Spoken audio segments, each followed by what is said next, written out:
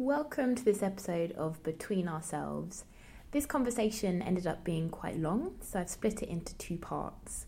In this episode, we're talking to Zimbabwean women in the diaspora, specifically the UK, and about how we view home and our identities, and how this might differ across generations. So people who've migrated to the UK as a young person versus those whose parents or grandparents migrated. An important note is that this was recorded over a year ago, so some of the information isn't exactly the same now. So some people's job roles may have changed.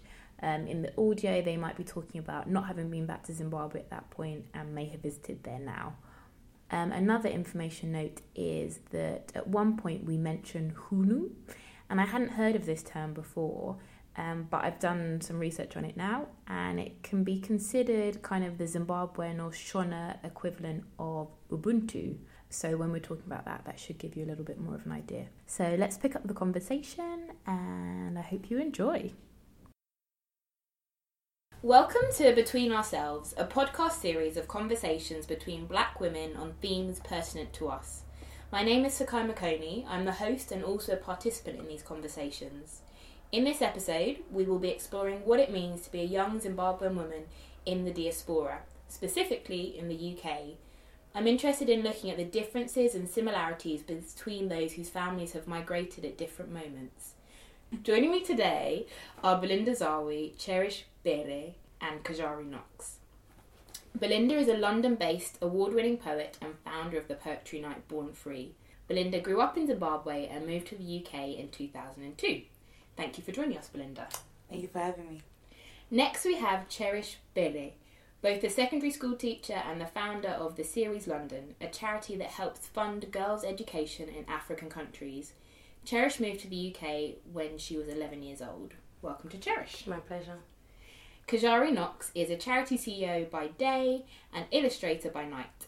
Kazvare was born in Zimbabwe and moved here when she was 7. However, parts of her Zimbabwean family have resided in the UK for generations. Welcome, Kazvare. Thanks. So I'm Sekai Makoni. I'm an administrator by day and Black feminist muser and online opinion piece writer by night.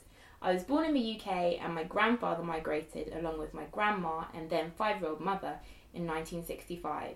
In that sense, you could consider me a second or third generation Zimbabwean in the UK.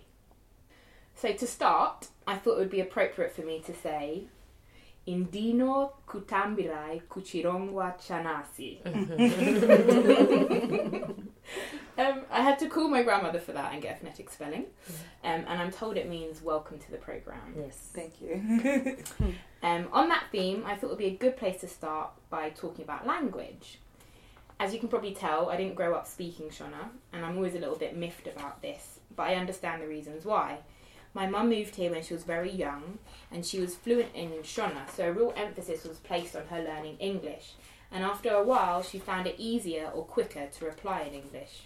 Today she still understands Shona, but isn't confident speaking it, so she wasn't able to pass it on to me growing up.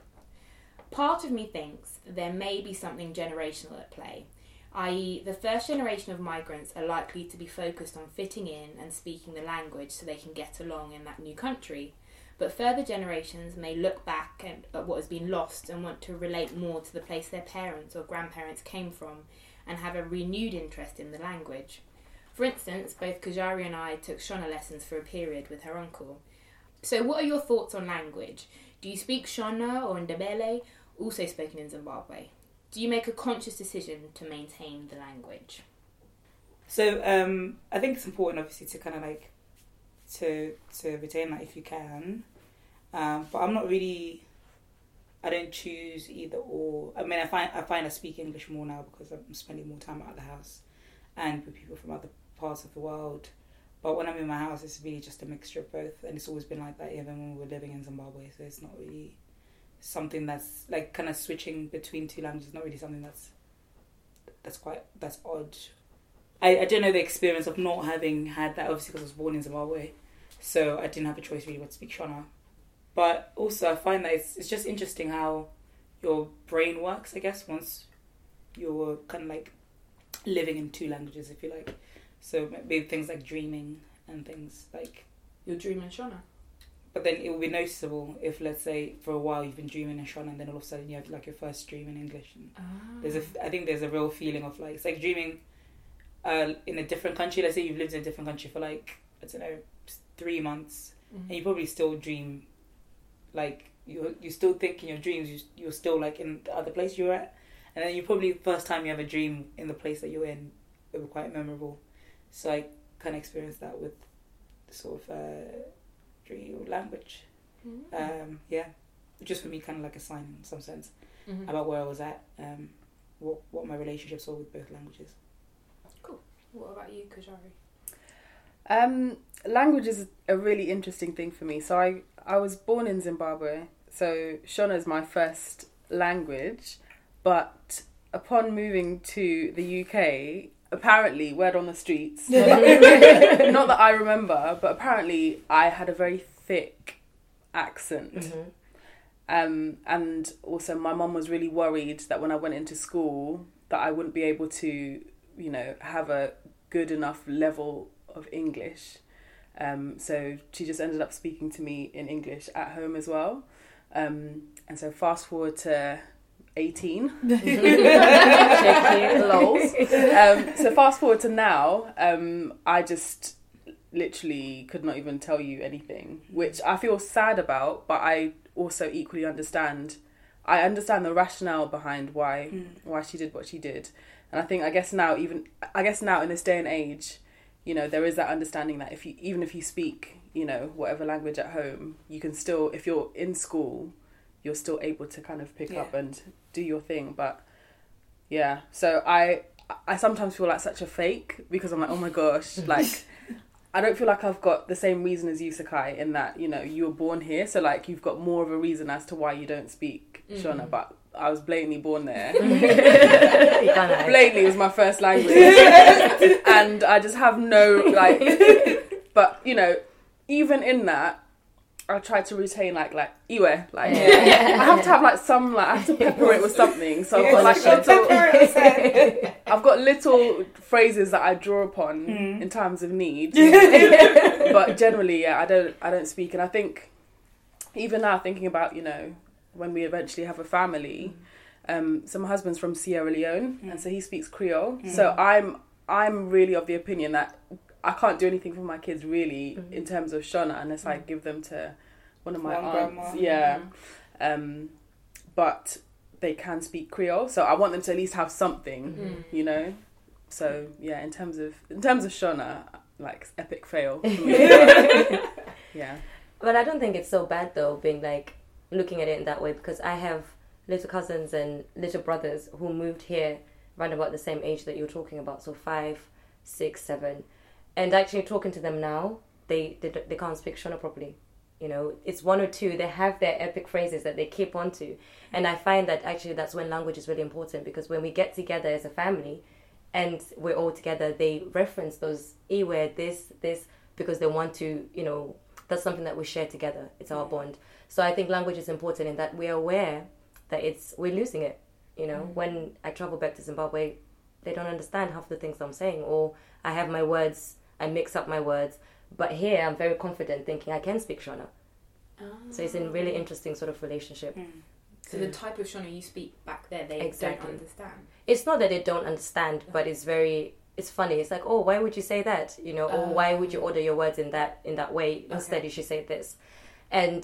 But it always takes me aback, because when we're here, we think we are speaking Shona. When we're talking to each other, it's like, oh yeah, of course, But actually, it's a different kind of Shona to the Shona that's spoken every day in Zimbabwe, for example. And also, I was going to say, being a poet for you, Belinda, does language or Shona, does that ever influence the type of poetry you write, or would you ever write anything in Shona? Oh my god, I would love to know Shona on that level. Shona is such a deep and complex language, and poetry is also a deep and complex thing in terms of unraveling language. So I have no skills. I'm not skilled at the moment to even attempt that. But I would love to learn Shona on academically, in a university or even secondary school level, just the semantics and things. But and then kind of try to attempt that. But it features a lot in the work, because obviously I'm telling stories about my life, and part of my life has been in another place. and so some things come in, and they can't be translated in English. Like they don't have the same sentiment. So I would have to kind of do it in Shona and then find a way to put that feeling across. Again, yeah. And in relation to what you were saying, Kazvare, I would say that. So my mum doesn't feel confident speaking Shona, but Shona does come out when she was telling me off when I was little. So I definitely heard it at moments. So it was there. But I find that interesting because then wouldn't your relationship with Shona be one Negative. of telling, oh, I'm being told off, therefore. Yeah. So I'm interested in that kind of dynamic of. I think when my mum spoke Shona, I knew it was really serious. It's like, you know, when your mum calls you like your full name, or like, I wouldn't even understand what she was saying, but I knew that I was in trouble. And there was a funny story that when Alana, so my little sister, when she was very small, the first time my mum must have got angry at her in Shona, Alana just went, Hakuna Matata. She watches The Lion King and she was like, I don't know. what's It's no going on? reference. And then my mum stopped being angry and just started laughing. Yeah. So. How can you stay angry? Yeah, but I didn't in my mind become like, oh, Shona is a negative association. It was just like, at peak moments, it goes there, I suppose. Yeah, that's interesting. Yeah. What are your memories of first moving to the UK? What do you remember about it? And what were the contrasts that were most apparent to you? Everything's cold, isn't it? Yes. Like the people are cold. The streets are cold. The houses are cold. The smiles are cold. Like that fake smile that I could never get my head around it. That Even today, I can't. that quick smile. To this day, like, you walk past and they go, why bother? Just keep walking. But I guess I don't know. But it's just like cold. It was cold and grey. That's what I just remember. I felt grey. Outside was grey. It was just the kids were horrible to me. It was just grey. Just grey. Cold. Yeah. Trust me, it literally was like not good. How old were you? 12. I was year 7. Oh. Like No. everyone comes to secondary school to reinvent themselves. And that's to come to a whole new country. Yeah, no, it was just not nice. I'm telling you, up till like year 7 to year 9, it's just it's like a grey blur in my memory. I don't even write about it. Like I haven't really went through it. Like, it's hilarious, but also at the same time, it actually was like a lot of trauma that was internalized. Oh, no. So like that, you kind of just look back and just like not really like just gonna leave that for therapy. Shelve that one. This is for like late nights in bed. Like Oh man. it's interesting though because the same people who might have been inflicting some of that negative whatever on you. When you're older, obviously, it doesn't matter anymore, and there's that kind of. But sometimes there's that feeling like if somebody wanted to add me on Facebook, it still really kind of takes me back. So I remember you, but I only remember you because you did this or you said that. Do you know what I mean?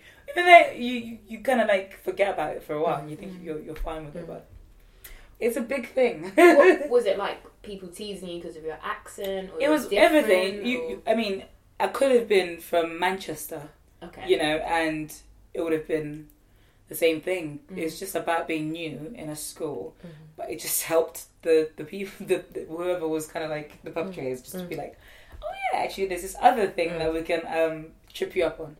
But it didn't help. Also, like I was really resistant towards that because I'm not the kind of personality that just kind of sits back and like takes it. I think that's good. No, yeah, but it didn't help because obviously, like, the more you resist, the worse it gets. Do you know what I mean? Okay. And if you're a child, there's only so much like resilience in you. So yeah, it was just like just let's move on. Let's have maybe some people had a more positive experience. It's really weird. I've been thinking about this question a lot, and I can't remember.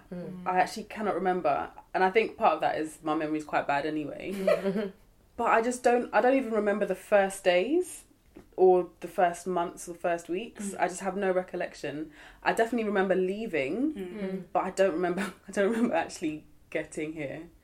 I don't know There's why. that grey out there. I'm experiencing. Isn't it? Because I really like, because Belle talks about like loss in like Sisters of the Yam, and when she talks about loss, it's not just about losing someone; it's about losing a place, losing a feeling, losing an experience. I think that leaving this hot place or this like familiarity and then coming to something that's totally opposite to like who you are and where you come from, there's definitely a disconnect that's going to happen inside you. But obviously there's no language for it. How are you going to react to it? How are you going to deal with it? You're just going to pretend it's not happening. That's what I feel like. A lot of people, if you really try to be specific about when you were like 10, how was it for you? You probably won't remember clearly. Exactly. It's just kind of all quite romantic or kind of like... Exactly. And I think it's only upon reflection, like now when you're forced to actually think about it, that you have to stop and actually think, wait, hold on a minute, how did that work out? Because I'm thinking for me, when we moved here, I didn't really realize how traumatic it was until, I got to 16, 17, 18. Then, I noticed that actually I'm very different from this situation. I'm very different from everybody else. And I think one of the main reasons why it turned out like that is because my family moved here at the same time. So my aunts, my uncles, my cousins, it was just one big extended family. So it didn't feel necessarily that I've left everyone at home, I'm here by myself, or we're here just our family unit. I could still walk over to my auntie's house. I could still hang out with my cousins. So I think that sort of helped the process. But I think in the 16, 17, when you start, your friends, your peers start experimenting with life, etc., etc. You do, for me, I really noticed the difference in terms of culture, to really sort of think, oh, actually, my mom is always driving on about this thing called hunu, your character as a girl. My friends are able to go out and express themselves like this. But because of where I'm from and because I am different, I can't do that because of this other thing that's Zimbabwean. So I think that sort of really drove home for me that I am different. I have moved, and I have to I have to deal with being new in this situation where everyone is not going to operate on the same terms. What is hunu? Hunu, I don't know whether there's an English word for it specifically, but it's character, isn't it? Yeah, it's like, but then like hunuwako, like your character. But your virtue. No, even. it's I don't know, for boys, men and women. Not character is in like also perception. Like, exactly. How are you perceived by the outside world? It's not really about like your actual like like if your hunu like out there is like on point, then you're fine. Your parents have done well. So it's basically your virtue. How well developed you are. How you cultivate. How you're presenting the family, or how you're presenting yourself on behalf of the family. Okay. So reputation in a way. Yes. Yeah. But it's also like it really, because it's deeper. It really is about working on yourself and making yourself a better person, so that you're kind of like contributing to the community or society in a positive way. People can say, "Look at this person; they're an example." Do you know what I mean? But I think really it becomes more about reputation as opposed to like character building. And is it specifically at that time period, like? No, when you never. When you're two, like forever. I mean, I think in most would you say like in most cultures, girls just have a certain way of being raised compared to boys? Yeah. No, I've just never heard of that. This is really interesting. Oh right. Yeah. No, my grandma's here, so it's still, we get reminded every time she visits, like every 3-4 years, like gotta work on being a good girl. It's fun. Would your mum say the same thing to the boys? Yes, I don't know. I've never really had specifically boys being addressed as in, you need to have a good character. I'm trying to think of the English translation. But seeing the way my mum interacts with my brothers, it's still the same expectation that she has on me for them to grow up well-rounded and, good individuals and people who have respect and can be respected, that kind of thing. But I don't know, I can't speak culturally whether it's across hunu also applies to boys and men. But I know for a fact that with my parents, they do expect the same for boys, for the boys as they do for me. And also I was going to say that's a really like unique experience to move as an extended family, and it sounds like it kind of cushioned your experience a bit. How did that happen? Like all of your family, like right, we're just going to all go together. It just happened over. This is what I mean. I think that's why 15, 16, that was sort of that process, because actually it wasn't instant. We came here December 2001, and then 2002 was the sort of the time when everyone else was coming. So my uncle would come, and then my aunt would come, and then their children would come. And that's been going on for a while. But because my family is so big, somebody's always joining us. So although we're in this new foreign place, there's always somebody coming, and we're family again. Yeah. That's nice. And I was going to say for you, Kazvare, like, that's interesting that you remember the departure. Like, was it that you remember leaving or having a sadness, or... And it's interesting that then it stops from there. Like, That there's no... I don't know. I guess I just don't have any recollections of coming to England and thinking it was cold. I feel like a lot of people who, especially if they've moved over from the motherland, that's one of the first things, isn't it? It's like, oh my gosh, this place is cold. But I just have no memories of that. It's more, the only things I remember is actually meeting family that I've never met before. So I have like little flashbacks of that kind of thing. But in terms of, you know, the first days, weeks, I just have nothing. I suppose you're a lot younger as well if you're 7. Yeah. Like 11 and 12, you might have more of a recollection. Yeah, it's weird. I have pockets of memories. I've got lots of memories in terms of growing up in Zimbabwe, and also, you know, from 7 onwards, like being in school and stuff. So I have memories, but I just have, in terms of that kind of period of actually touching down in London town, I just don't know.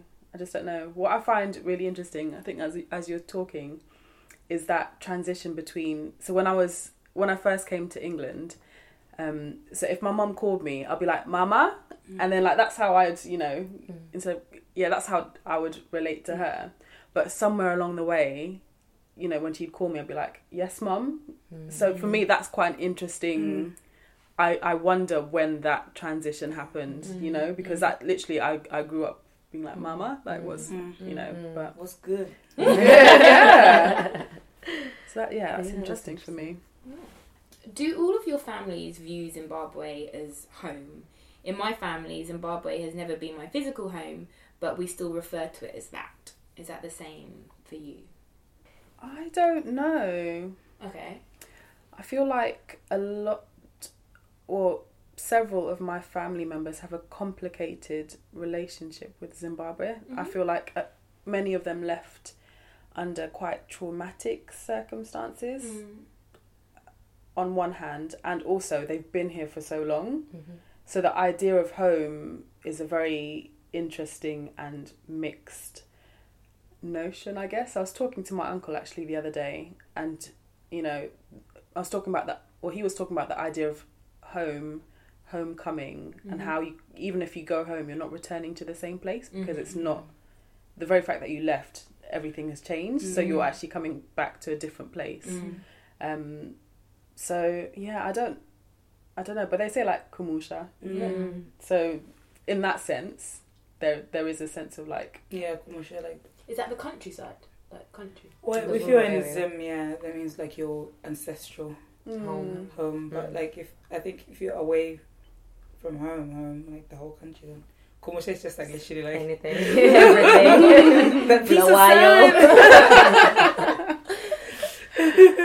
Oh my goodness. Yeah, I think I'm just thinking now because my family moved here for, you know, because of the economy, and so for them it was always been a thing of, we're going to go back home. We're here. This is just a pit stop, as it were. You know, we're coming, we're working, and we're going to go back home. And they've always spoken in those terms, but actually, apart from one aunt and uncle, no one is actually making the effort to go back home. They talk about it. Oh, I want to build a house. I want to do this. I want to do that. But you don't actually see them doing anything about it. But they're not getting any younger. The years are adding up. And it's really interesting because my parents now, they're old. You know, like we're older. We're doing things ourselves. We're able to, you know, to sustain ourselves. But they're not interested in going back home at all. They are, but it's not something that's pressing. So I don't know. I mean, my dad hasn't been back home for the past 5-6 years, but he doesn't want to go home. He knows he should go home, but he doesn't want to go home. So I don't know. I think they do refer to it as home, but I don't know.